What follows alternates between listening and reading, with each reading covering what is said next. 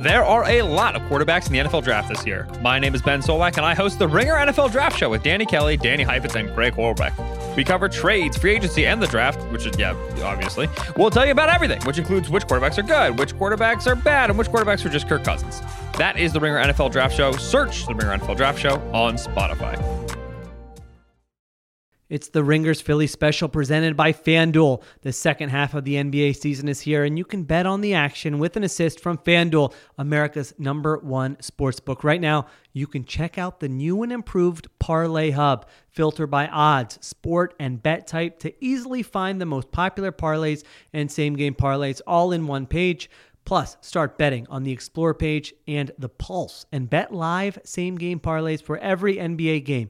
So download the app today and bet with FanDuel, official partner of the NBA. The Ringer is committed to responsible gaming. Please visit theringer.com/RG to learn more about the resources and helplines available, and listen to the end of the episode for additional details.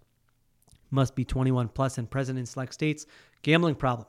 Call 1-800-GAMBLER or visit theringer.com/RG. This episode is brought to you by Hotels.com. If you're busy like me and you're trying to catch your kids' games, it's important to have somewhere where you can go to find a good hotel. We're all over the place. Sometimes, we're in Florida, we'll be in New York. You want to take the wife on a quick vacation and get away? Whether you're looking for a relaxing getaway or heading out of town to see the playoffs, Hotels.com app has a perfect hotel for every trip. Compare up to 5 hotels side by side so you can see prices, amenities, and star ratings without having to switch back and forth between options. So start planning your next getaway and find your perfect somewhere in the Hotels.com app today. Hungry dogs run fast. And that's this team.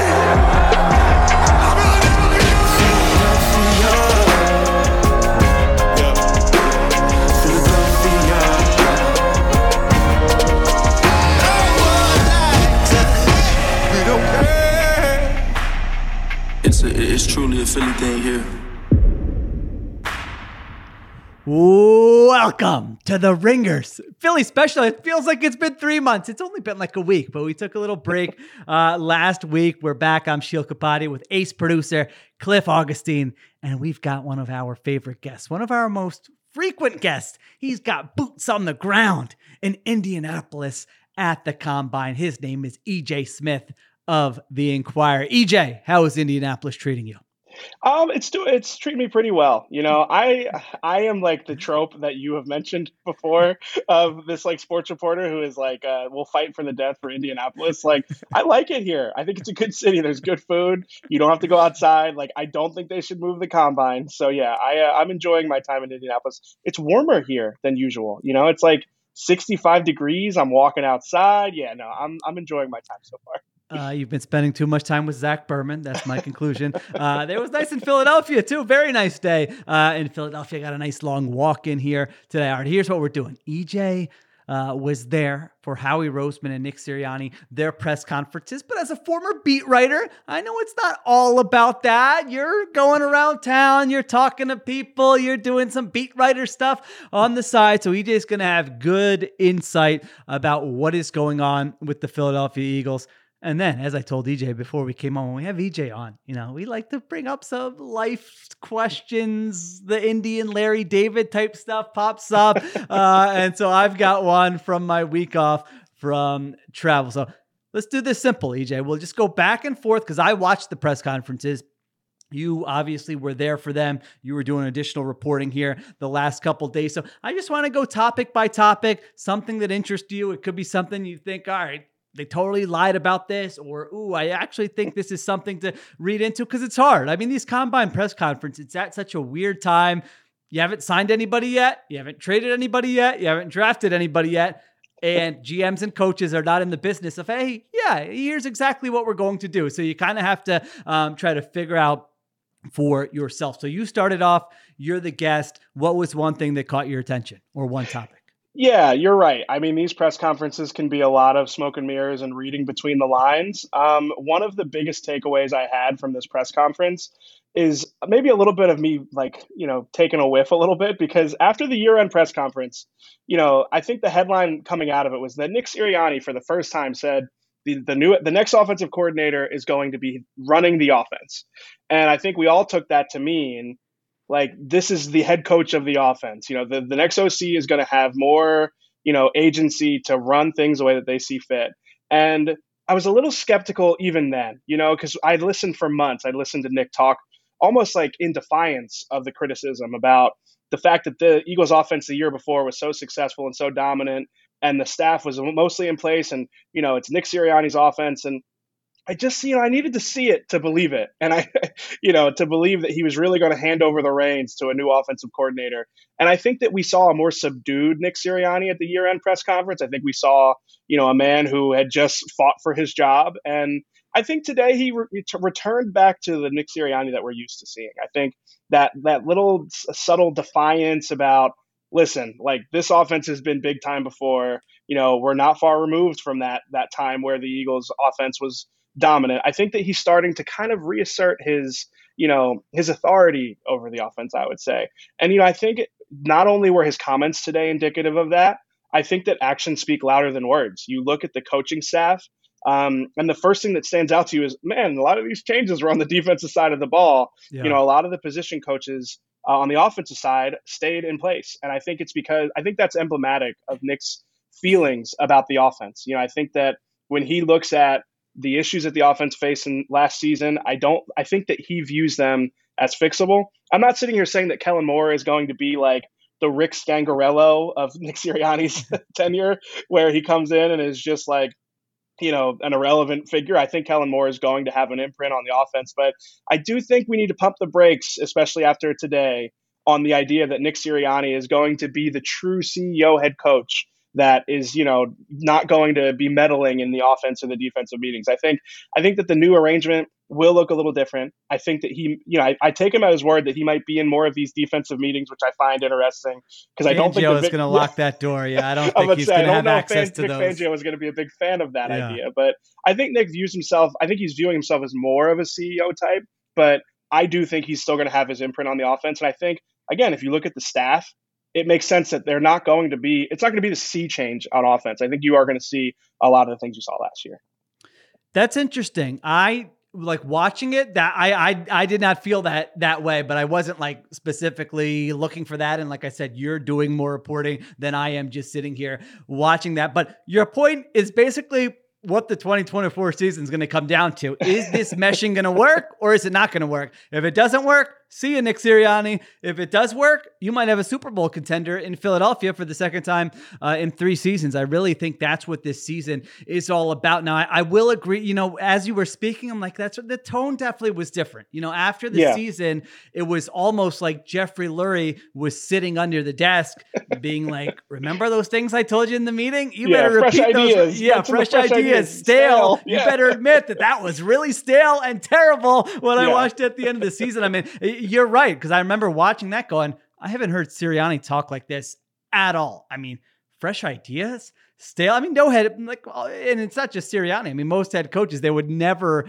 really admit something like that. And so that was so clearly to me the talking points that Jeffrey Lurie had been like, this is what I think. This is what you need to do to keep your job. Do you agree or disagree? And then he was kind of echoing some of those things when he spoke to the media. So you're right. It didn't come across that way in today's press conference. Now, in terms of the mesh, I think you're going to hear a lot of different theories in the months ahead about like how this is going to work. I personally think that it's okay if he thinks that, hey, we have a lot of good stuff on our offense and we need Kellen Moore to add a bunch of layers to it. And that's what the offense is going to look like. Like, I don't think you need to just, break it all down and build from the ground up. First of all, that's hard to do. But second of all, it's like they were really good. That's fair to say in 2022.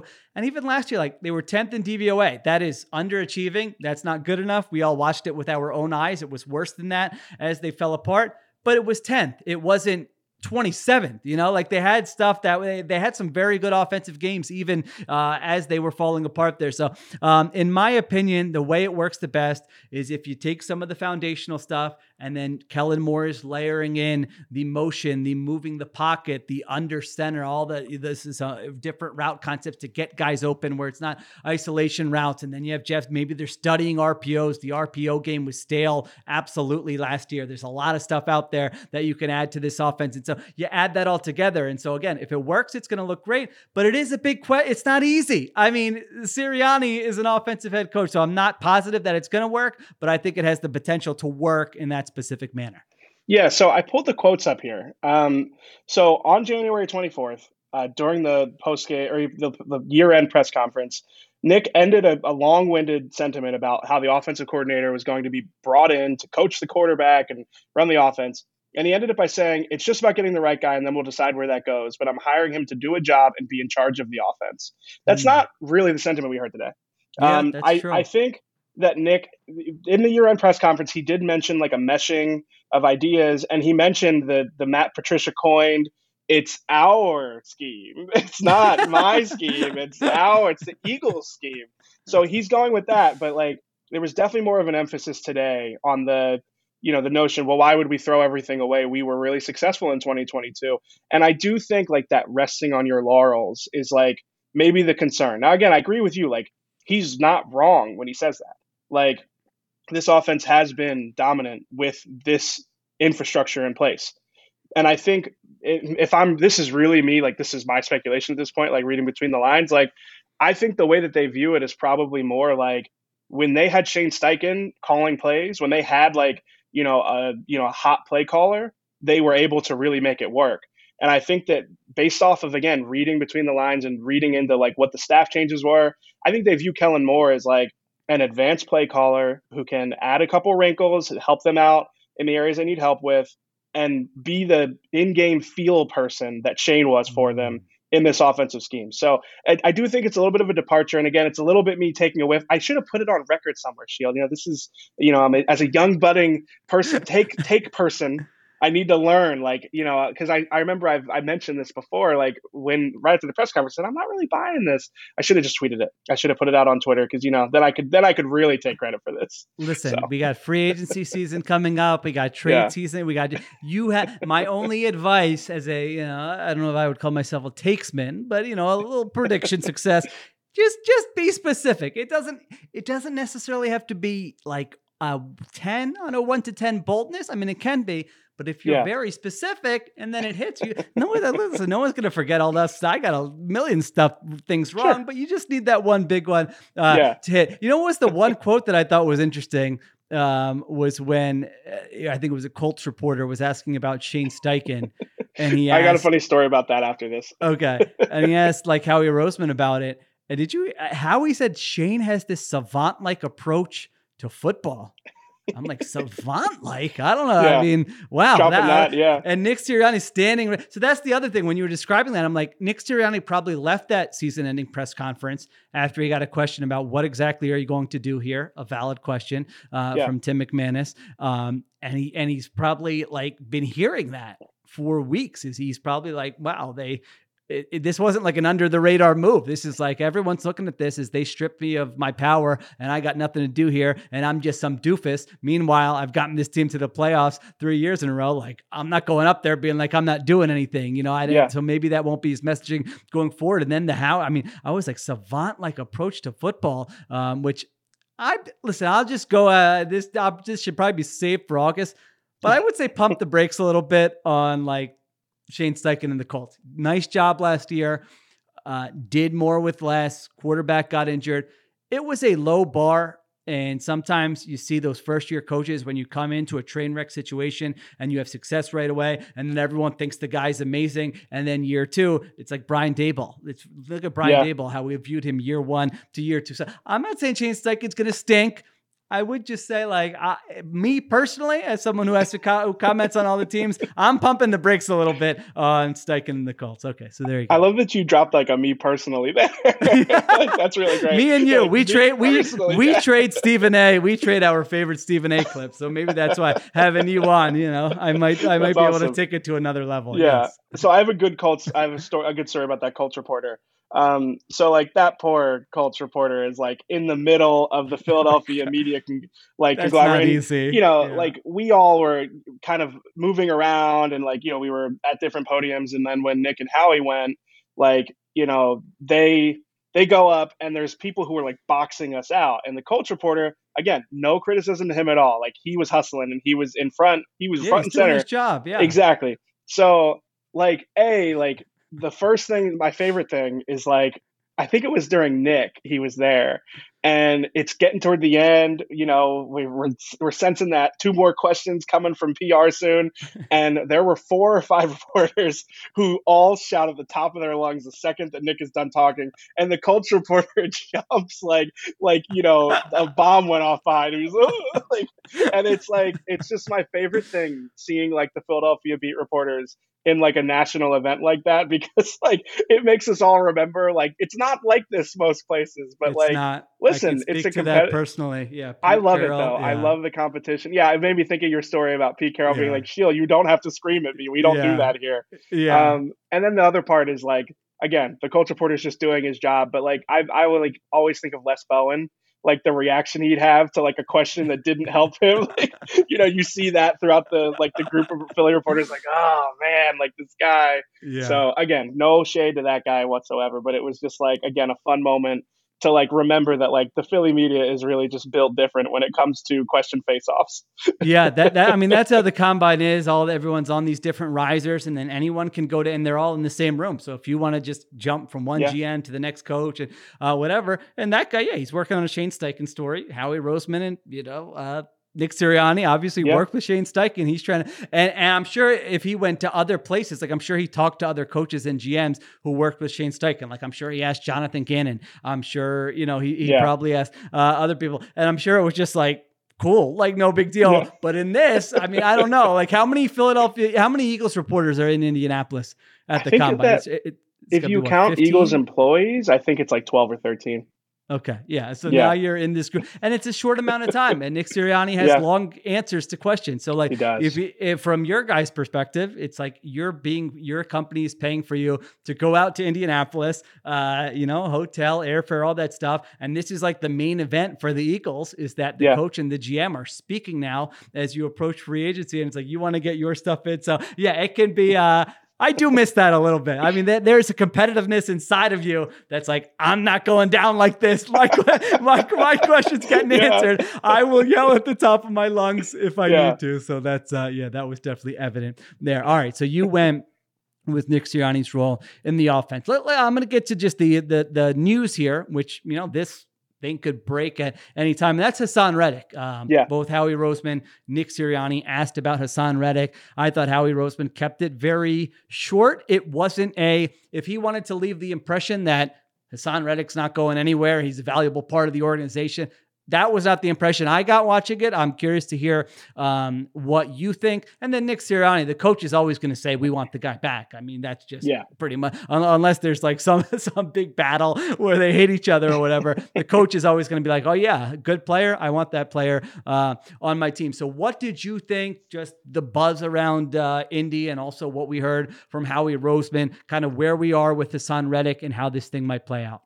Yeah, I thought it was really interesting. Dave Zangaro asked a really good follow-up to Howie, and he said, what's the best case scenario? That was a good question, yeah. And that's almost always a good question, by the way. That is an underrated question. I actually asked that. Now I sound like a pompous, like, oh, that's a good question. No. Listen, we all respect you, Sheil. We all know. We all know what caliber reporter you are. when they drafted Jalen Hurts, and my question was, well, what's the best case scenario here? Because like you had just signed Carson Wentz, and Howie kind of stumbled there, and I was like, all right, well, now years later, it looked like it's obviously was a great pick. But yeah, that's kind of a very simple. The young journos out there, it's a very simple question that can get to the heart of the matter. Sorry, go ahead. Nice and direct. So Howie's answer was not direct. It was honest communication is the best case scenario with Haason Reddick. I really am intrigued by what's going to happen here. I think it is really going to come down to how the rest of the league views Haason Reddick. A couple of years ago when he signed the 3-year deal, with $15 million a year, I think it was not really indicative of the production that he had in the years prior. And I I have a hard time shaking that when thinking about how the league views Hassan. I feel like he's an unconventional edge rusher in his size and his rush style. Again, he's one of the most productive edge rushers in the NFL, you know, in terms of sack production, especially. And like the other thing I think that doesn't always get appreciated about Hassan is like, the fact that he does it late in games, and the fact that he has like his like strip sack rate, if that's actually a stat somewhere, is higher than most guys. Like, it's up there. Forced fumbles, he has made no doubt. an art of getting to the quarterback and getting to the ball. But again, he has an unconventional path to being an edge rusher, and he's an unconventional edge rusher. And I think the league is a little bit lukewarm on him because of that. So I'm curious, or at least they were in free agency a few years ago. If that's changed, then I think there's a price that a team would be willing to pay that could entice the Eagles here. But I also think that if it hasn't, if the league is still a little wary of him, I really do. I think the Eagles won't just give him away. I mean, listen, his cap hit is over $20 million next year. They have to figure out something with him. But I feel like there's a chance that he's going to test the market. And we've seen them do this with Fletcher Cox in the past, Darius Slay, where they kind of give these guys these chances to explore the market, see if what they think they're worth is actually what a team is willing to pay. And if not, they come back. And I think that could happen. I mean, again, I think it's really going to come down to how the league views him. Maybe the last 2 years being still one of the most productive pass rushers in the NFL has changed the way teams view him. But if not, again, I think that there's a world where he comes back to the Eagles. The sense I get today is like that they are still waiting to hear kind of like what they're going to be able to get for him. I think there's a price where it would make sense, but I think that market is still sort of still formulating. I think it's going to be a little bit of a longer thing. So I actually agree with you quite a bit there. And you can, and like, if you're listening to this saying that's like, part of it is stupid. Like, I think it's the league, like GMs and coaches get impressions of players in their heads. Yeah. And then it's tough to move off of that. Like if it, we see it all the time with first round picks. It's like, they'll always get, and I know Hassan Reddick was a first round pick, but sometimes you'll see a guy who hasn't done anything and he'll get a big even like Andre Dillard last year got $9 million per year. Right. He had not played any football, and the Titans paid him to be a starting left tackle, almost like sight unseen. Like it's crazy. And I'm sure that was part of that was, hey, we had a great draft evaluation of him, and we believe, and you have those first impressions that are tough to shake. So I think your point about Reddick is a great one. I mean, Reddick was a free agent in 2021. He was coming off a 12.5 sack season with the Arizona Cardinals. He was 26 years old, and he got a 1 year, I think it was a $6 million deal with the Carolina Panthers. Okay. So he has that year. And then in that 1 year, it's like, all right, prove it deal. He has 11 sacks that year. Yeah. He proved it. He proved it. And he got a 3-year, $45 million with the Eagles, which is good money. That's not like elite, top of the line edge rusher money. So now you look at it, and now he is he'll be 30 in September, which that's not like that old for an edge rusher. He should still have a lot of good football left, but you just do wonder that if that's the best he could do in those 2 times when he hit free agency, how much have the last 2 years changed people's opinions? And maybe they have changed them, but I kind of agree with you. I mean, you look at it now, top of the edge rusher market, you've got 4 guys, Nick Bosa, TJ Watt, Joey Bosa, and Myles Garrett, making $25 million or more per year.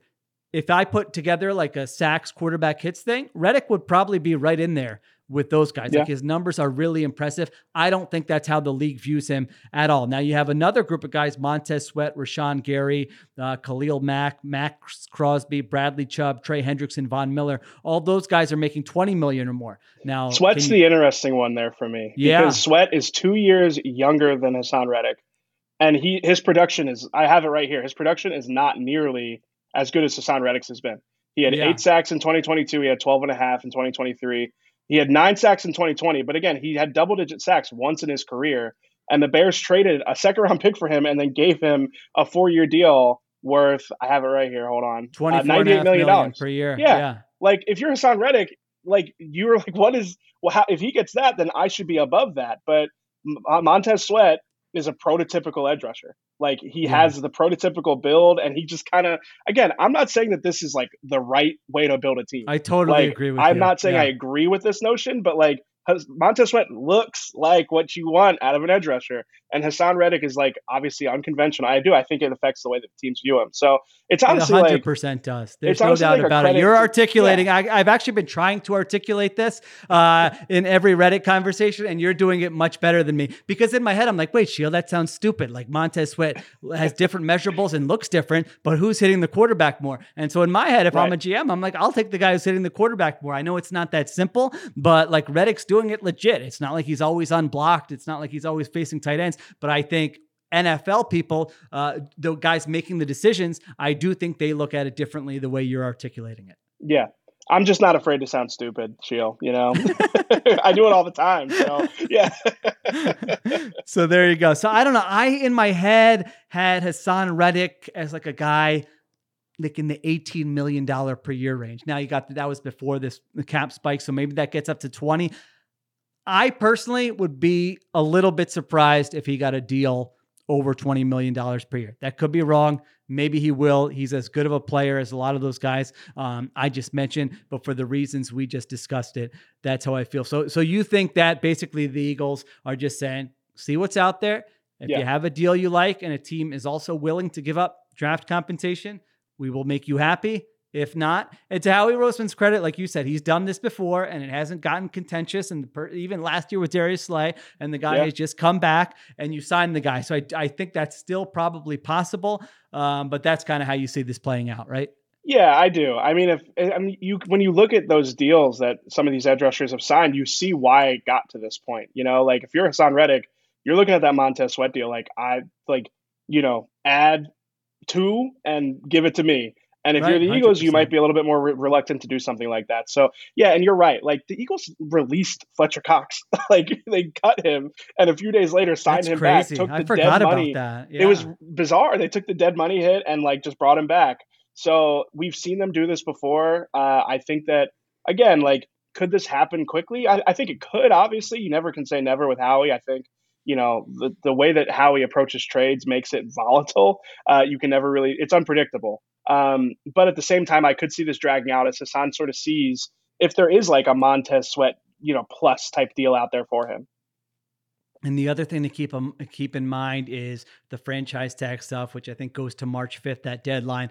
I predicted on Extra Point Taken this week that Brian Burns could be tagged and traded. I mean, the Panthers have had so long to sign him to an extension and haven't. And so now, like, he's the guy who, like we were just discussing, I think the league will be above and beyond what his production, like, I think the trade terms will probably blow people away that, whoa, my God. And I love Brian. Like I personally love Brian Burns, but if you just look at the production between him and Hassan Reddick, like the last 3 years, Reddick has by far been the more productive player. But I think the league, the trade value is absolutely higher for a guy like Brian Burns. So that's something to keep an eye on. Who gets tagged? Are they tagged and they're going to stay with their teams? Even a guy like Josh Allen of the Jaguars, or are they tagged and then they're going to be traded? Because I think one thing we did learn from the Montez Sweat deal is that teams do look at this position as one where, like, the best guys don't often get to free agency. And so, you know, they will be. Bradley Chubb, like, got a first. Bradley Chubb's resume was not as good as Hassan Reddick's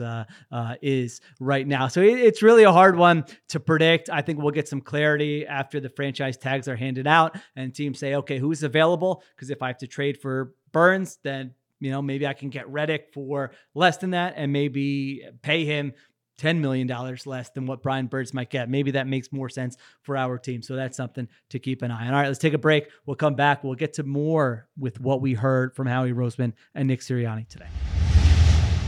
College basketball season is heating up and FanDuel wants you to join in on the action. Right now, new customers get $150 in bonus bets when your first $5 bet wins. That's $150 extra bucks to bet anything from point spreads to money lines to who's gonna win it all. I love this time of year. March Madness, those first 2 days. I mean, listen, you can bet on every game if you want to. You don't have to, but you can do that. You can do whatever you want. If you're thinking about joining FanDuel, there's no better time to join. The app is easy to use, and when you win, you'll get paid instantly. So visit FanDuel.com/RingerPhilly and bet on college hoops until they cut down the nets. Must be 21 plus and present in select states. Gambling problem? Call 1-800-GAMBLER or visit theringer.com/RG. First online real money wager only. $10 first deposit required. Bonus issued as non-withdrawable bonus bets that expire 7 days after receipt. See terms at sportsbook.fanduel.com. This episode is brought to you by Hotels.com. If you're busy like me and you're trying to catch your kids' games, it's important to have somewhere where you can go to find a good hotel. We're all over the place. Sometimes, we're in Florida, we'll be in New York. We want to take the wife on a quick vacation and get away. Whether you're looking for a relaxing getaway or heading out of town to see the playoffs, Hotels.com app has a perfect hotel for every trip. Compare up to 5 hotels side by side so you can see prices, amenities, and star ratings without having to switch back and forth between options. So start planning your next getaway and find your perfect somewhere in the Hotels.com app today. This episode is brought to you by NetSuite by Oracle. As your business grows, you might start seeing some lag. There's too much work for your team, too many different processes, and it takes forever to close the books. If this sounds like you should know these 3 numbers: 37,000, 25, and 1. 37,000 is the number of businesses that have upgraded to NetSuite by Oracle. It's a cloud financial system that can help streamline accounting, financial management, inventory, HR, and more. 25, that's how many years NetSuite has been helping businesses do more with less. And 1, because your one-of-a-kind business deserves a customized solution for your KPIs. It's like when you come here for this podcast or when you check out your favorite website to gather all the info you need to make better decisions for your fantasy leagues. Well, NetSuite does that for your business and then some. It's one efficient system, one source of truth with everything you need to grow. Right now, download NetSuite's popular KPI checklist designed to give you consistently excellent performance absolutely free at netsuite.com/ringer. That is netsuite.com/ringer. All right, we are back on the Ringers Philly special. I'm debating to do a little detour here. So you know what? Let's do let's do a couple more topics. Then we're gonna do the detour, and then we'll come back and finish with some Eagles topics. We're gonna get the nonsense in the middle. We're not gonna save it to the end because it's been weighing on my mind. All right, what's the next topic? What else stood out from you to you from today? Yeah, so we got to get to Howie here. I know we've been talking a little bit about team building just because, with the Hassan Reddick stuff, but I feel like in the year-end press conference, Nick kind of overshadowed it because we were all so intrigued about the new dynamic. But, Howie kind of got a little overshadowed in that. And I want to make sure we don't do that here because Howie did say a couple things that are interesting. Obviously, Howie's scouting combine press conferences are they are just I don't want to call them a masterclass because that sounds positive, but they are textbook evasive answering techniques. So you got, again, it's a lot of reading between the lines, but one thing that he said that really interested me is I think it was Bo Wolf actually asked him about playing young players and seeing what you have in young players. And he was pretty definitive about that's something they're going to have to do more of moving forward. He said it's something that him and Nick Sirianni have talked about. He said here, I've got it here. He said you have that and there will be a depth chart where you may be uncomfortable about this guy hasn't necessarily shown it, but we believe in this player. That will be an area for us to grow on. So my read on that is the Eagles are at a point right now where if you look at their offense, they have a good young nucleus. They've got a core of players that, you can build around. And it's kind of really distinct that they don't have that on defense. How many players on the Eagles defense would you say are young players who are in or entering their prime? It's Reed Blankenship, maybe Jalen you would Carter. say, but is Jalen Carter truly entering his prime yet? I think you could make the argument that Jalen Carter and Reed Blankenship are the building blocks of a defense.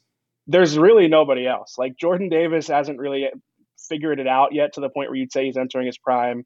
I think you could say Hassan Reddick and Josh Sweat are in their prime, but certainly Sweat. Sweat's 27, I think. Yeah. So, but you don't like how he ended last season, but I think you could make the case that he's still got, 3, 4, 5 years of good football in him. Right. But you really look at those linebacker spots and those cornerback spots, they don't have building blocks. Nothing. And I think that's going to be a priority. Just, again, reading between the lines of what Howie said, that I think that building a nucleus on defense that kind of matches what they have on offense in terms of age and being able to sort of, if you want to contend for the window that Jalen Hurts and some of these younger offensive guys have, I think that you do need to build out a defense and find players that align with that. So, and it doesn't have to all be through the draft. There are young free agents that I think could be a priority for the team as well. But it was really interesting to me. I think that we don't often see the Eagles have young players, draft picks that are immediate starters. There's a lot of Tyler Steens and Andre Dillards, and I guess like Devontae Smith was an example. Like he was drafted and expected to play right away. Even like Jalen Carter last year got to be a little bit of an understudy with Fletcher Cox and Jordan Davis at times. It's kind of rare. Nolan Smith is another example of a first round pick that didn't see the field because they had depth at the position. I think that you might see a departure. They kind of have to get away from that. They have too many needs on the defensive side of the ball to draft understudies. Like if they draft a first round pick or a first round corner, they really don't have the luxury of saying, oh, you can just sit behind James Bradbury for the next season. So Yeah. I think that was a big takeaway I had. I think it's noteworthy that Nick Sirianni was not as forceful about his endorsement of the young players. And I understand why. If you're Nick Sirianni, you're looking at next season like, I need to coach for my job, it's like that's always the priority of the head coach, is to continue being the head coach, right? But I do think that that's going to be something that, again, I'm really curious to see how it plays out in the offseason and really in training camp. Like last year they wanted to kind of turn things over to Nakobe Dean at linebacker. He twisted his ankle on the second day of training camp, and they went out and signed 2 linebackers off of the street. So I'm curious if they're going to be in the mode to do that again this year, or if they really will kind of do what Howie said, which is even if it looks uncomfortable on the depth chart, they need to see what they have in some young players, and they need to add some young players to this defense to, again, have building blocks. They just don't have they lack that on that side of the ball. Yeah, this is a common tug of war in the NFL between front offices and coaching staffs, where the front office, you talk to the time that front office people are willing to chat the most is right after their drafts, when they feel like they just got 6 starters, 3 it's wild. Some of the things you hear, it's like, haven't you been doing this for a while? Not all these guys, but it's okay. They put in a lot of work and they're excited about the people they got. And so, yes, they have high opinions of those players and they want them to play. And then sometimes those players get on the field just for OTs and mini camps, and coaches are like, this guy can't play for us this year, especially for the Eagles when they've been trying. They're like a Super Bowl team. If you're a team on the rise and you're all right, we're young, we're trying to develop. That can be a priority for some teams. That can't be a priority for the Eagles. So I actually don't really buy criticism for Sirianni and the coaching staff for not playing young players. Sure. Ideally, what you want is that you set the floor with a veteran, and then you hope to draft over them. You hope you get a story in mid-August that, hey, this rookie is playing great. Coaches love him. He's beating out this low-priced veteran, and that's who we're going with. But if that doesn't happen, what's a coach supposed to do? I thought you're right. Sirianni's answer was very different than Howie Roseman's, and that was notable. At the same time, I do Sirianni gave an honest answer, which I think is totally reasonable, which is that I'm the coach. I will put the players on the field who I think will help us win that week. That's his job. He can't, it's not fair to other players. Think about if you're Jason Kelce and now all of a sudden, you've seen in practice all week that Sua Opeta is outperforming Tyler Steen. And you've seen that since the beginning of training camp, and they're going to play Tyler Steen because they want to see what the young guy has. No veteran wants to see that. And so I think what Sirianni said is reasonable. Now I think, what Howie said is true, which is that this year they're not really probably going to have a choice because they're probably moving on from older players, and some of the younger players they've drafted in recent years, whether it's Jordan Davis, Jalen Carter, Nakobe Dean, maybe Sidney Brown, maybe Keely Ringo, those guys are just Nolan Smith going to have to play because that's who you have. And so it's a tough balancing act, but I agree with your overall point that, they've got picks 22. They've got 22, 50 and 53. You maybe use the first round pick on an offensive tackle, and then you've got some legit picks that, these guys, if you pick the right players, and the holes you have on defense, they should be able to come in and help you right away. It's not maybe just one does it, not two. If you go 0 for 2, that's going to be a problem. But that combined with maybe what they could do in free agency, adding maybe 1 or 2 high-level starters that's not going to break the bank, maybe that a second-tier guy who's still going to cost you money, but is in their mid-20s, who can grow with you, not a Band-Aid fix. That's their path, in my opinion, to kind of building the defense back up. Yeah, no, I think especially that comment from Howie kind of alludes to I do think that they're going to be willing to draft. Like, I know like they haven't drafted a cornerback in a long time, but again, I think that that's more circumstantial. I think that they've been high on first round corners. I think that they have targeted them. I mean, like they've come out and basically said as much for some of these draft classes, that they were high on some of these corners. So, I think that again, if this is a deep cornerback class, I think there will be options at 22. Now, if there's, Cooper DeJean is the guy I'm intrigued by. Like if Cooper DeJean's there and also like Tyler Guyton or, one of these offensive tackle prospects that is really intriguing, or if, Jared Verse or Dallas Turner is there, like I do think that they will always prioritize those trench players over a corner. But I do think like at some point they're going to need to draft, like, again, building blocks on that side of the ball who can be day one starters. So, I think that it kind of maybe hints a little bit at the draft philosophy. Now, listen, like I've heard these guys say some things at the combine that have turned out to be totally not true, like total fabrications. I remember Nick Sirianni like being really confident in Quez Watkins as a number two receiver, and then they traded for AJ Brown a few months later. So you never really know. Like maybe I'll eat these words and be talking about L'Jarius Sneed as an Eagle in a couple of months, but I really do think that they are going to target positions. Like the Eagles, I think maybe they've gotten a little bit too far in this, like, don't draft them for this year, draft them for 3 years down the road. I think at some point, like they do need to be able to identify positions of need and get guys who can get on the field. Goes back to my Dallas Goedert resources point from way back for the long time listeners there. All right. Mine, actually, that I'm glad you brought that one up because that one was certainly on my list. My next one, Vic Fangio say on personnel, EJ, my ears perked up here a little bit. So Howie was asked about, given Vic Fangio's experience and bet, like, will he have a big say in personnel? And Howie said, I'm sure he thinks that. Now, he was joking. He laughed. However, EJ, did you look at the transcript from the press conference today? That was omitted. That was omitted from the transcript. Why are you omitting it? Why? We're getting to the bottom of it. So, again, I'm not saying that is a big deal that he made a joke about it. However, I think that relationship is a big deal, Howie Roseman and Vic Fangio. And I'm sure they love each other. I'm sure they had a great time when Fangio was in the building as a consultant, and then they tried to get him, I'm sure. But once you start working together, it's a different dynamic. There is no chance that Vic Fangio thinks Howie Roseman, or probably any other GM for that matter, the entire NFL, is more qualified to select defensive players for his scheme than Fangio himself. I mean, he is going to want he's not going to sit back and say, oh yeah, all right, tell me who I've got on the first day of OTs. No, that's not how it's going to work.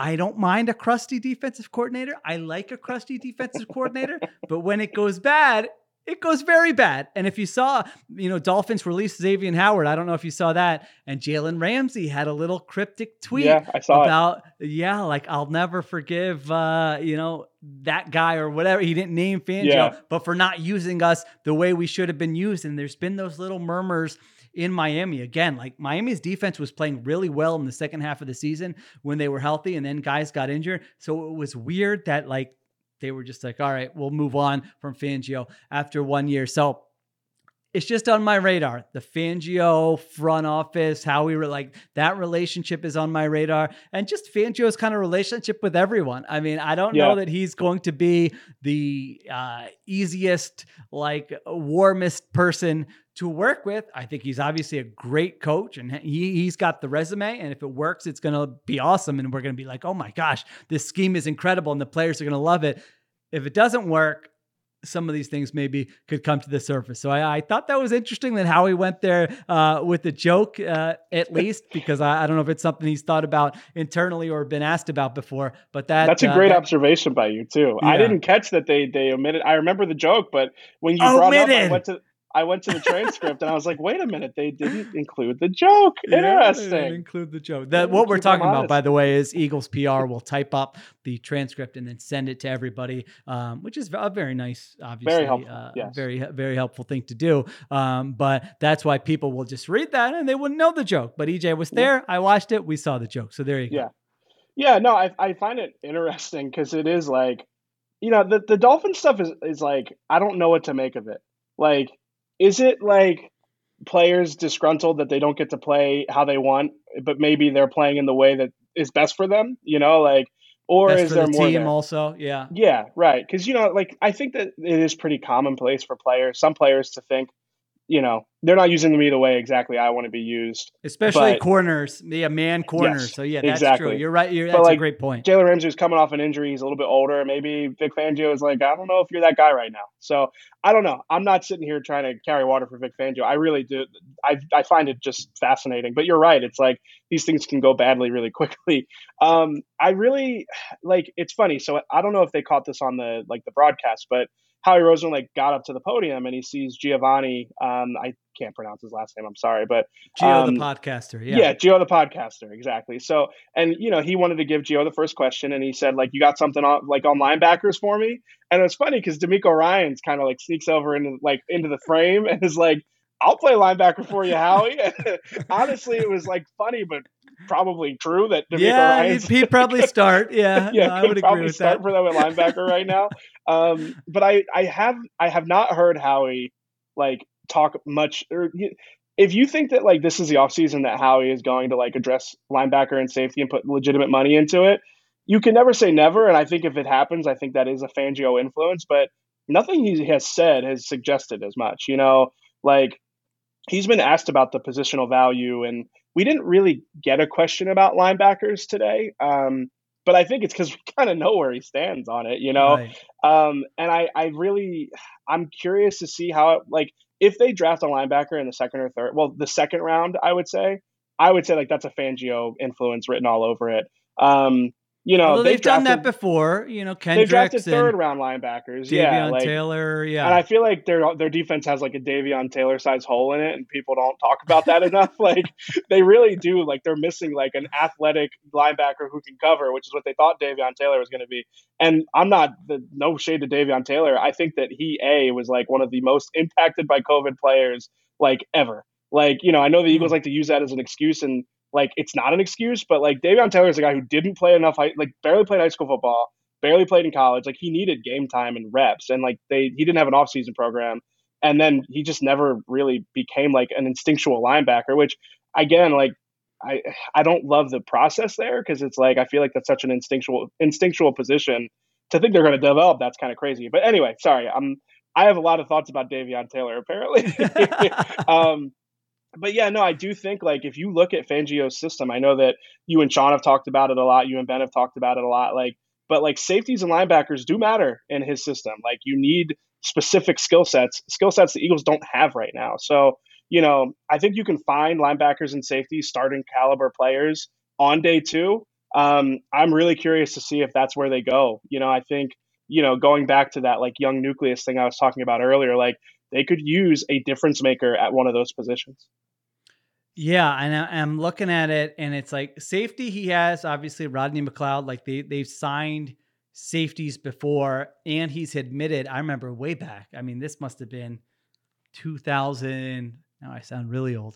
Like I don't know, 2013 or something. Mm-hmm. I remember him at the Senior Bowl specifically during one of the press gaggles being like, "It's really hard to evaluate college safeties," and like it was like an admission of this is difficult, and I don't know if we should be spending high picks on them anymore. So maybe they go the veteran route with the safety. Maybe they draft. I don't know. We just know that they need safeties, linebackers, and corners. There's just all of those on this football team for 2024 when they're looking to upgrade this defense. And who knows, if you trade Hassan Reddick now, you might need a little edge rush boost also, unless you believe in Nolan Smith there. All right, let's get to one more each, and then we'll get to a little story time. What do you got? Really, I've got two quick ones for you. Okay. Well, no, actually, sorry. Let's do the quick ones, and then maybe we can end with one of the bigger ones I have. Okay. So two really quick ones. Howie said that James Bradberry is a part of their quote unquote current plans. That, you could take that a couple different ways. The other thing I thought was interesting is he said he does not consider James Bradberry a slot candidate, like a move to a slot in your, the older part of your career. So, I mean, I think that the salary cap increase makes a James Bradbury release a little bit more palatable because you can eat that dead money. You didn't really expect to have it anyway. Howie was very like reserved when talking about the salary cap today. I actually asked him about the salary cap increase and was surprised at how, he was very like, if you get $5 off the street, you don't just go blow the $5, the first chance you get. Which I kind of disagree with. If I got $5, I probably go to Five Below, Yeah, get go a treat screen yourself. protector. Yeah. We'll go take it to Wawa. I get something good with that $5. But yeah, like I do think that the Bradbury thing could play into that. But again, today Bradbury is still a part of their quote unquote current plans. Again, you got to take everything they say with a grain of salt at this point, but I did think that was interesting. I think he's going to be gone for the record. I do too. I just don't see how they can keep him. Yeah. I agree. And the other thing I found quite interesting was Nick Sirianni talking about the big discrepancy in defensive staff changes versus offensive staff changes. He talked about how important it was for Vic Fangio to have his guys. And then he sort of caught himself and went, Sean Desai didn't really have that. And I thought, if you're Sean Desai, you're like, yeah, I didn't really get to hire my people, little different, cachet is different, obviously. But I did find that admission, at least an interesting note for Nick Sirianni on behalf of Sean Desai, who is, now headed to the Los Angeles Rams. So yeah, he definitely, it was like, he caught himself. He was like, yeah, Sean didn't really get that chance. So Yeah, not only that, but Patricia, is sitting next to, is right there, kind of looking over her shoulder, I guess. Listen, hopefully Sean Desai moves to LA. Nice time with that Rams defense. All right, I had a couple little ones, but the core values, EJ, I mean, I feel for you guys. Like, I don't have to watch every Nick Sirianni press conference, and I will not watch every Nick Sirianni press conference. But I counted this up in the transcript. He talked about core values 6 times. That was not a long press conference. 6 times. And, his 5 core values: connect, compete, accountability, fundamentals, football IQ. He took us a little peek behind the curtain, EJ, that connect and compete. Those are the first 2 because they both start with C. He's an appreciator of an alliteration. He's a man after our own hearts. Yeah. He likes alliteration, but it doesn't mean they're the most important because they're not. Accountability is more important. But anytime you have 2 that start with C, you got to put them together. Listen, it's not a big deal. I don't want to make fun of a Nick Sirianni press conference that happened way back in the day, and he took them to the Super Bowl in year 2. I've got a comparison for you here. So like Nick Sirianni with the core values is like, it's me like showing my wife my FIFA career mode save like 10 years in advance. I'm like, and this guy like was from the youth academy. She's and rolling this her guy, eyes, doesn't care. And it's like, it's something that he like has put so much time and energy into. And it's like, it doesn't translate as well to anybody. And, I'm sure the players buy it and, they buy in everything. Like, I'm trying to be gracious here, but for us, it's just like, okay, like, yeah, we've heard the court. I did enjoy the connect and compete are number 1 and 2 because it's catchy, but accountability is really important. And then like he said, like, that he felt like as a leader of the team, he like was leaning too much into one of his core values and at the expense of the other. And he didn't want to get into it. And I was just like, you're really, really in the weeds. So it did remind me, because I am guilty of getting in the weeds on some things in my life, as my close friends and my wife can attest to.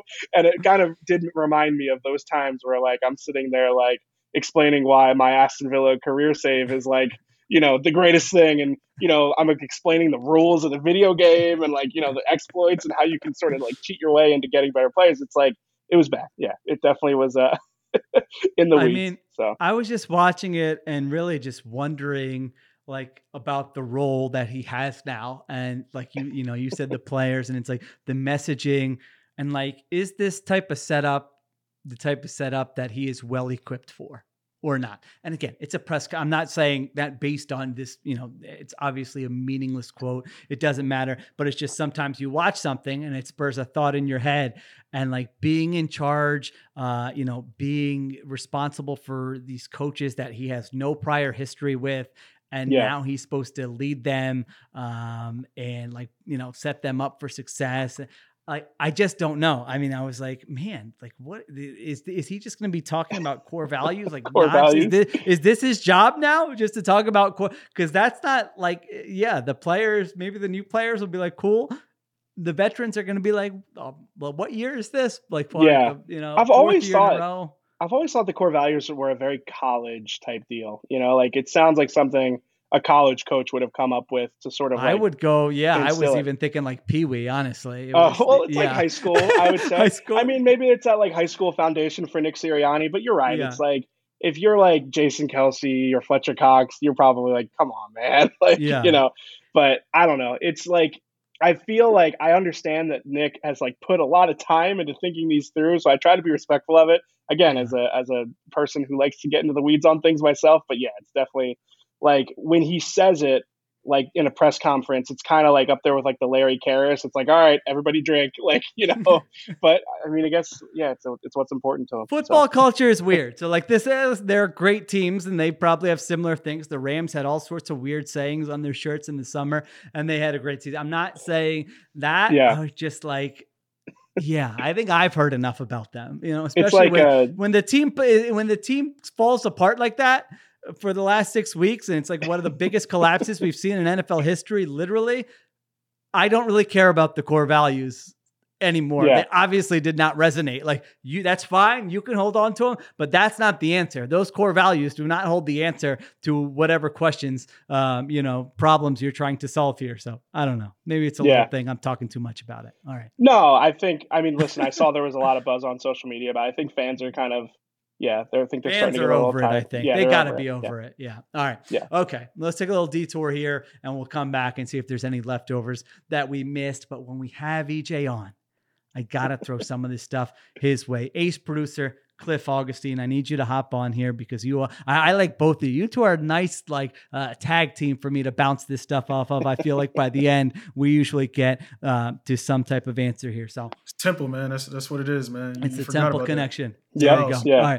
All right. So we had the week off last week. Very nice. Ringer Spotify gave us the week off. I was in Florida for a few days. Flew back from Florida. Okay. So here's the deal. We land in Philadelphia. And they say like, all right, we can't quite get to basically it's going to be a few minutes before you can get off the plane. But I don't know, anyone who's traveled recently, that's relatively standard. They didn't say you're stuck here for 2 hours. They just said we can't get off right away, 2 minutes after you land. So it's taking a little bit longer. I'm seated in the aisle about 5 to 10 rows from the back. And in those situations, I just stay in my seat. If you need to get up and stretch, that's fine. Get up and stretch. I just want everyone to know that I'm not listen, I'm here. When it's time to go, I'll go, but I don't need to be the person causing chaos in the aisle. So I'm always no sense in standing up. Some people are standing up. If you stand up and you don't advance, all good. You're allowed to stand up. No, listen, knees, hips, whatever. People got different issues going on. No, do whatever you need to do. So some people are doing that. I'm sitting there. All of a sudden, Neil S. just blows right past our row. Just starts walking. How do I know his name is Neil S? Because I stared at his backpack. It said Neil S. And I will never, call him out. ever forget the name Neil S. So he blows right past our row. So now I'm going, oh my, are you serious? I thought we were past this as a society. I thought we knew how to deplane properly, row by row. And now Neil S. is trying to cause chaos here. So a woman next to me, she's in the middle. She looks at me and I say, I guess he wanted to get off the plane more than we do, huh? All right. So we share a little moment with a stranger. That's nice. Again, we're trying to live in a society here. But now, it's on my radar. So now I look behind me. And there's a woman. She's creeping up. She's not quite even with my row, but she is approaching. And I look at her and I say, I know what you're trying to do, lady. And I'm not going to let you do it. So I do a little subtle. I'm not a confrontational person, but this really gets my blood boiling. So I stick a little leg into the aisle. Okay. Then I'm in the most awkward. I put my arm out. My arm is dangling outside the armrest into the aisle. I want her to know this man's body parts, half his body, as much as he can fit, is in the aisle. He's not going to let me through. I'm taking the subtle cue. So I do that. It's dangling there. I think I'm sending a clear signal here. Now, finally, people start getting off the plane. Okay. So I'm looking row by row and I'm saying, I need to time this perfectly because she's not giving me a lot of room to stand up when it's my turn. I need to be ready that when the people in front of me stand up, then I can stand up and get in front of her because this lady is not getting past me. Okay. So when this starts happening, I time it up well. And I get in front of her. I stand up, perfect time. I'm in front of her. Bam. Now I look at, the row to my left, and these were nice, law-abiding women, waited their turn. And I say, go ahead. Good, please. I don't need to get off. I just wanted to make sure she wasn't getting. I don't say that, but that's in my head. So I let the women start getting up, looking for. All of a sudden, I hear, I don't have luggage. The woman says to me, you don't. She gets by me. She slips past me. The woman muttered, I don't have luggage. And then she slipped past me and got off the plane. So now I go, unbelievable. I am very audible. I want everyone to hear. I can't believe what this woman just did. Next thing I know, her little squirrely husband, I assume, sneaks right past me. I mean, you talk about a running back getting skinny through the hole. You watch the end zone angle and you go, how did he get through there? I mean, I'm blocking the aisle. He's going under my armpit, literally getting as skinny as possible and gets off the plane like a running back through the hole. So I'm furious at this point, but I do also immediately recognize that this is going to be good for content. Whatever. The rest of us deplane in orderly fashion. Then here's the icing on the cake. Get down to baggage claim. Who's waiting in baggage claim for their bags on the belt? It's the woman and the man who had to get, you just went from waiting in one place to waiting in the other place. Yes. You violated the rules of society, the rules of deplaning, and you still had to wait. What are you doing? Put him on the banned list. All right. So, EJ. And then Cliff. Should I have done anything differently? I love this because I thought I was the only one that got existential about the state of society every time I have to get off a plane. It brings out the absolute worst in people. 100%. Whenever I'm getting off a plane, it makes me realize how much work we need to do as a people, to get this life, to get this together. Everyone is so self-absorbed when it comes to this stuff. Crazy. I'm I try to be respectful of the people with bad hips and bad knees, but I don't even like when people get in the aisle because what you said, now you can't even get up because they're blocking your way. And it's like you said, it's illogical. It's they're just going to the baggage claim. So no, what you did was correct. Sometimes if I see the people congregating behind me, I'll do the same thing. And I've got a little bit more heft than you, Shield, so I can really get in you're not getting skinny by me. There's no way. Yeah, I need to get wide, in basketball and say, get wide. When you're boxing somebody out, that's really what I need to do. Cliff, what are your thoughts? Number one, you're 100% correct. I can't stand people that jump up immediately once the plane lands. I remember people used to clap when the plane used to land, right? Yeah. That was thank God we got rid of that as a society. But now you got these jokesters going around here doing this type of Neanderthal behavior, getting off the plane and then sprinting just to baggage. It'd be different if you had a connection. You was I got to get out. I got to get to this connection. Yes. You know what I'm saying? Yeah. I got to get to my connection. I'm in a rush. This flight is about to leave in 10 minutes. Is about to board in 10 minutes. Whatever. Fine. Do your thing. Whatever. But come on, dog. What's a minute or two afterwards of everybody getting off the plane going to do for you? You literally just sitting there anyway. Yeah. Yeah, you're not sitting. Yeah, you sitting in bag. Chances are my bag might come out before your bag just because of all the bad luck you just put on yourself for trying to be a freaking idiot to get it just doesn't make sense, bro. Why do people do this? Why? What's the point of this? Why? You are 100% correct. I'm fully on board with you, yo. Okay. Stop. Listen, to everybody that listens to this podcast, I love you all. I promise I love you all. But please keep your ass in your seat, man. Please, man. Unless you're boxing out. If you're boxing out for the good of the plane, I suggest to everybody actually I'm getting up from now on and I'm boxing out. No one will ever get past me again on a plane. Yeah. Or just get up and stretch, because let's say the flight was a little bit long.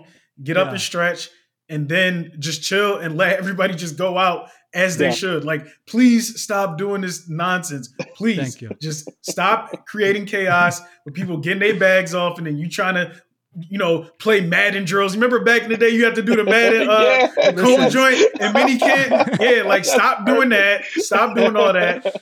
Just be a good, sensible, rational member human of society. being. Yes, like it's just so stop. funny. Like, I can picture this guy's face, and he's hugging his backpack because he can't have any if he has any excess, it's getting stuck on me. Or he's hugging his backpack, and then he's got his cheeks are red, and he's got his glass, and he's just sneaking by me. Little LaDainian Tomlinson, 60-year-old white guy LaDainian Tomlinson, getting past me. Next time you need to give him a nice little Charles Barkley elbow right to the red. You know what I mean? Listen, go right down. share this story was shared on my text thread, and listener to the show and friend MC said, like, you're not a hero. You didn't stop him. I said, listen, brown man on a plane, there's only so much confrontation without consequences. So I said that was my limit. If I went any further, I might not be doing this podcast with you today. Oh no. Today. So that's my answer. That was by far the funniest thing I ever said on this podcast, yo. Straight up. Listen, that's the truth right there. Oh my goodness. Well, I'm glad you said the thing about connecting, Cliff, because here's my last thing on this. The only two times this is acceptable. One is if you have a connecting flight that you legitimately, like, this is a running in the airport situation. And if that is the case, you need to be vocal. I'm talking every row, you basically need to be doing I'm sorry, I have a connecting flight everybody needs to hear that so they know you're not like this guy. You need to be saying it over and over. And if you have to do that, go right ahead. I'll move aside. Go. That's one. Two, and this is one that applies to like almost any situation in life. But if you have a bathroom emergency, if you say to me, I really have to use the bathroom, I'm so sorry, do you mind if I go? Yeah. I'm not asking any more questions. Yep, I don't want any more details. Go. If you're using that as a fake because you want to go, that's fine. I mean, listen, it's going to come back to you in some way. But those are the two situations. If you really got to use that bathroom, I'm not going to ask any questions. Go by me if you have a connecting flight.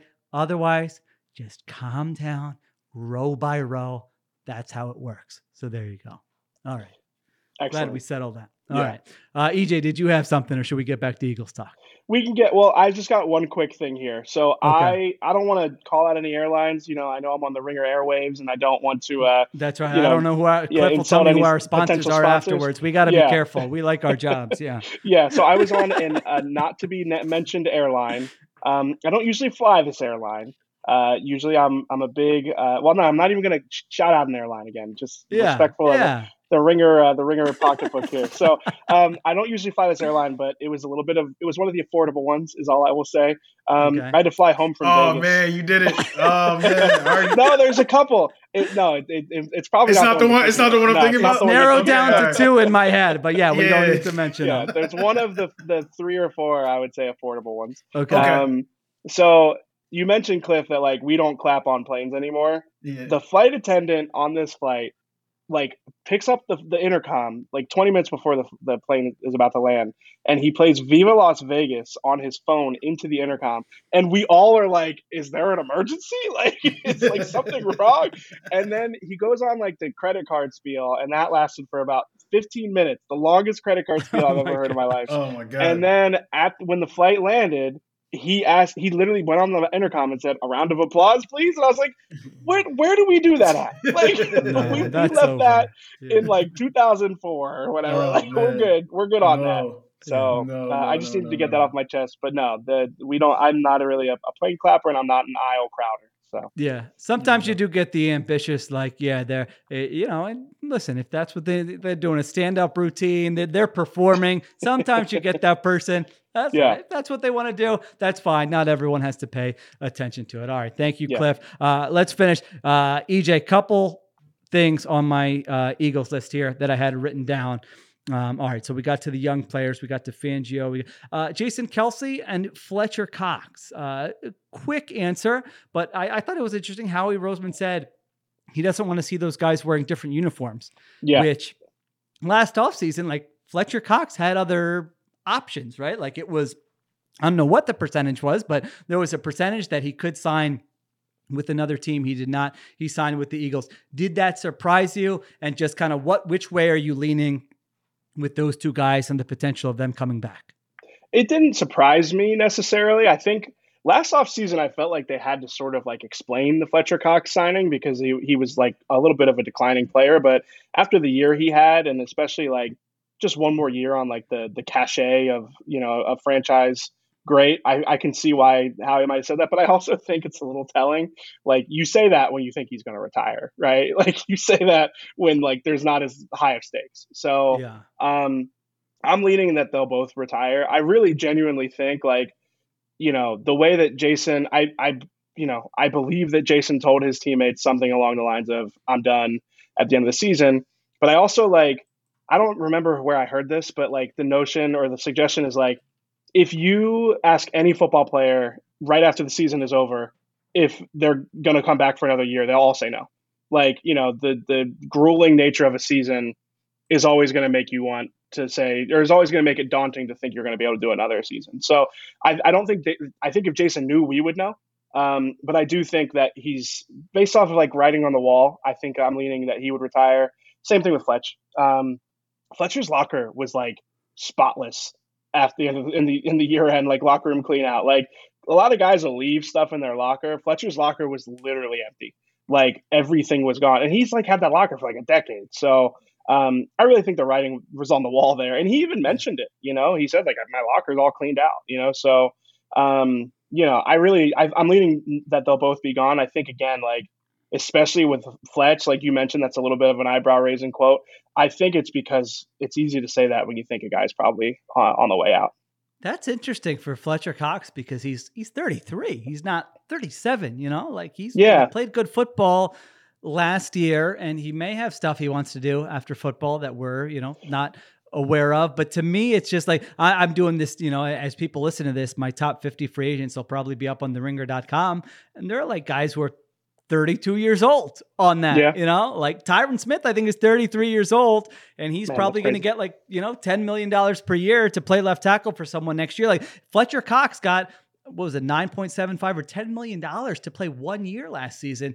Yeah. He played well. I think he would get the same contract this year. Yeah, I think so too. I mean, he played better this year. Yeah, he played better this year. So on that was a little surprising. Fletcher's potential interests. I asked Fletcher about cattle farming because I heard through the grapevine that he's really into cattle farming. I asked him how many cows he had, and he looked me dead in the face. I think he said 4,000. And I was like, are you joking? And he looked at me very seriously. He was like, no, I'm not joking. I have 4,000 cows. So there you go. Maybe he wants to, hang out with his cows. The Kelce thing and what you mentioned there reminded me of a story, as I like to tell anyone who will listen now. I was talking to Ed and Donna Kelce before it was cool. Okay. Back in the day for a story on Jason Kelce, and Ed Kelce told me the story of the Eagles Super Bowl season. They played a preseason game. And Jason Kelce called his dad, Ed. This is the story from Ed Kelce, and was like, we don't have it this year, Dad. Like, we played terrible. This went wrong. This went wrong. Like, this is going to be a long season. Like, I'm kind of, and Ed Kelce was kind of like, well, he started like naming players. Well, maybe this guy will get a little bit better. It's only a preseason game. This guy gets healthy. And like by the end of the phone conversation, Kelce was like, yeah, no, I think we can win the Super Bowl. Yeah. So he's like an emotional guy. And it's like, to your point, like, yes, his feelings are going to change. Now, it might just be time. I mean, you have a bad season like that, and you think about the potential of having a repeat, not a bad personal season for him, but the way it went for the team. And you think about going through all the stuff to get back to it and the tush pushes. And then like, he's obviously having a lot of fun not doing football. I know he would have a lot of fun playing those 17 games and the locker room with the guy, like all that stuff. I'm sure he would have fun doing all that, but the other stuff you wonder about. So we'll see what happens there. And then the last thing I wanted to ask you about, and then we'll finish here, is just the Jalen Hurts leadership stuff. Yeah, that's the last thing we need to get to. It's kind of crazy that we haven't gotten to it, but I think that probably, to be fair, I wrote about it. So I definitely thought it was important, but I also think that like, what do you expect Nick to say? Yeah. So fill us in on what he was asked, what he said, and how you interpret the whole thing, and how like the organization might feel, internally. Yeah. So it was Elliot Shore-Parks that asked. He basically asked Nick, "Do you think that Jalen needs to be a more vocal leader, moving forward? And is that something that was a problem last year?" And Nick, really quick, my favorite part of Nick's answer is he said that there's no book on how to lead, which is objectively false. like it's, there are quite literally thousands. The most common topic of there's not a book that is written on this is how you lead. My wife actually texted me about that. She's like, that's like the most incorrect statement ever. There's lots of books about leadership. And I'm sure Nick Sirianni's probably read books about leadership. But anyway, jokes aside, he basically got into that Jalen needs to be himself. He doesn't want Jalen to be somebody that he isn't, and that Jalen may not be a rah-rah guy or, be a vocal leader. He might lead by example. He might be a little bit of both, and that's okay. And then I asked him later, that while we're on this, about AJ and, the fact that he's like calling into WIP and arguing with people on Twitter. I basically said, like, what's your reaction to that? Is it something you talk to him about? And he basically said that AJ's leadership style is to stand up to people and defend his teammates, and that he's okay with that. And like what I wrote is like, Jalen and AJ have very divergent leadership styles. They're very different.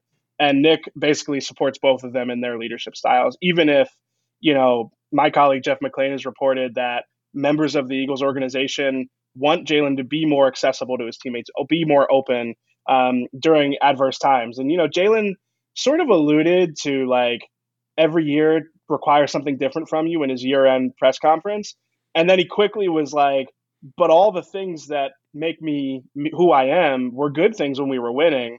And when we're losing, it's not as good. So, and I honestly think that like, that is just the reality of it. Like, winning cures all. Your personality is great when you win. And when you're not winning, everybody's going to look and say, well, how can you be different? So I do think that the criticism is maybe a little misplaced, but I also think it's a fair observation to make. When you're losing, it requires something different of you. So all that to say, like, again, Nick said that he supports Jalen in his leadership style, says that he, basically said like he expects growth from Jalen, but just like he expects growth in everything, in every area. I mean, like, this has kind of like always been the company line, for lack of a better word, from Howie and Nick when it comes to Jalen, that he's young, he's still growing, and that he's great, So, I definitely thought it was interesting, but I also thought, like, what did you expect Nick to say? Like, yeah, we really think that he needs to, be different as a leader. So, yeah.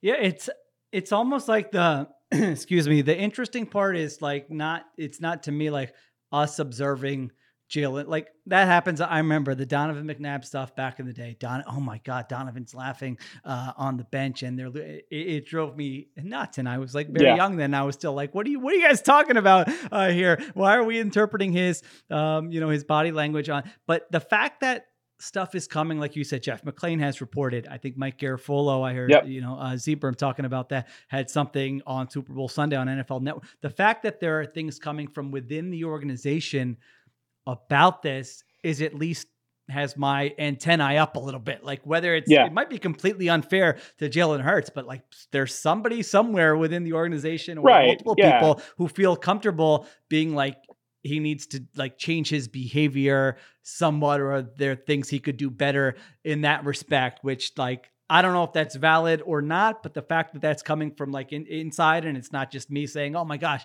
like my wife said when we were watching Abbott Elementary, and she's like, oh my, he looks so happy. Like he's smiling. Like is that what he looks like when he smiles? Like that kind of thing. Like it's not that type of analysis. That's one thing, which I'm sure she was right. Many of us probably observed, but the fact that it's in the building at least makes me think it's worthy of discussing at least.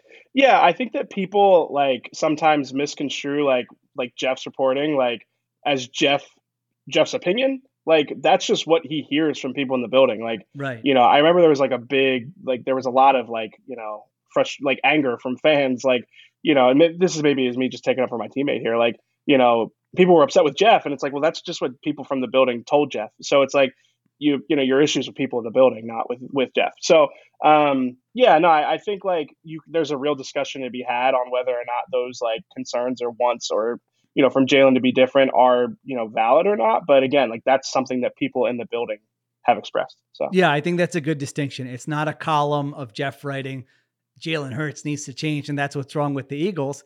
It's reporting, which is different, that I am talking to people and this is what they're saying. People who know things are telling me this, like that's completely different. And so that makes it noteworthy. And it's not his opinion. It's not our opinion. It's what some people there say, which is, that is pretty interesting for a guy you paid that much money to, and for all the issues with the team, you're like pointing to that as one of the reasons. It's like, all right, is everyone the accountability core value? I don't know. Like that makes me wonder a little bit about that. All right.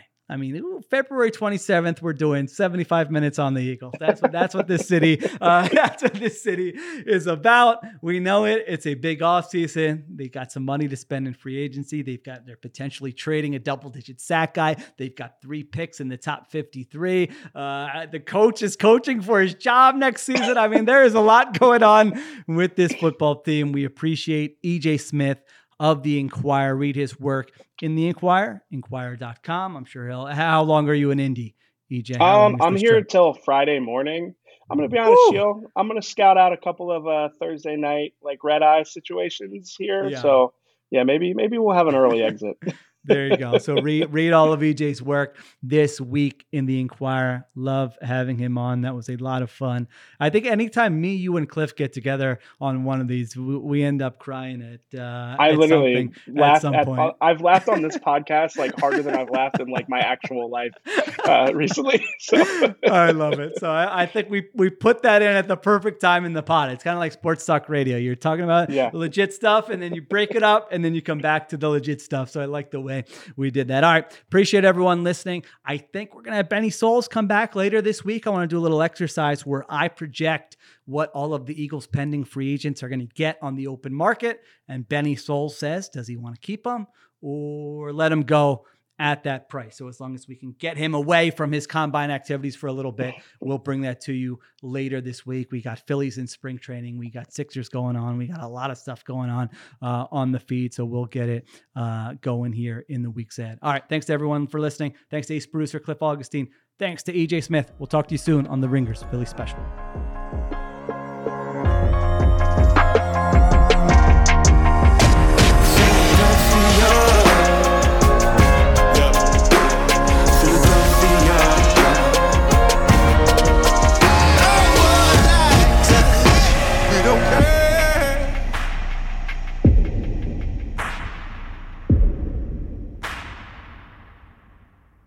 Must be 21 plus and present in select states.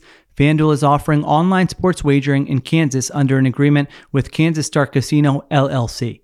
Gambling problem? Call 1-800-GAMBLER or visit FanDuel.com/RG. In Colorado, Iowa, Kentucky, Michigan, New Jersey, Ohio, Pennsylvania, Illinois, Tennessee, and Virginia. Call 1-800-NEXT-STEP or text NEXT-STEP to 53342 in Arizona, 1-888-789-7777, or visit ccpg.org/chat in Connecticut, 1-800-9-WITH-IT in Indiana, 1-800-522-4700, or visit ksgamblinghelp.com in Kansas, 1-877-770-STOP in Louisiana, visit mdgamblinghelp.org in Maryland, visit 1-800-GAMBLER.net in West Virginia, or call 1-800-522-4700 in Wyoming.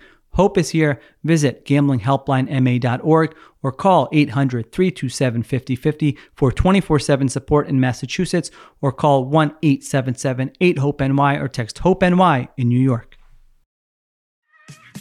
There's a lot that could impress you about the all-new Honda Prologue EV.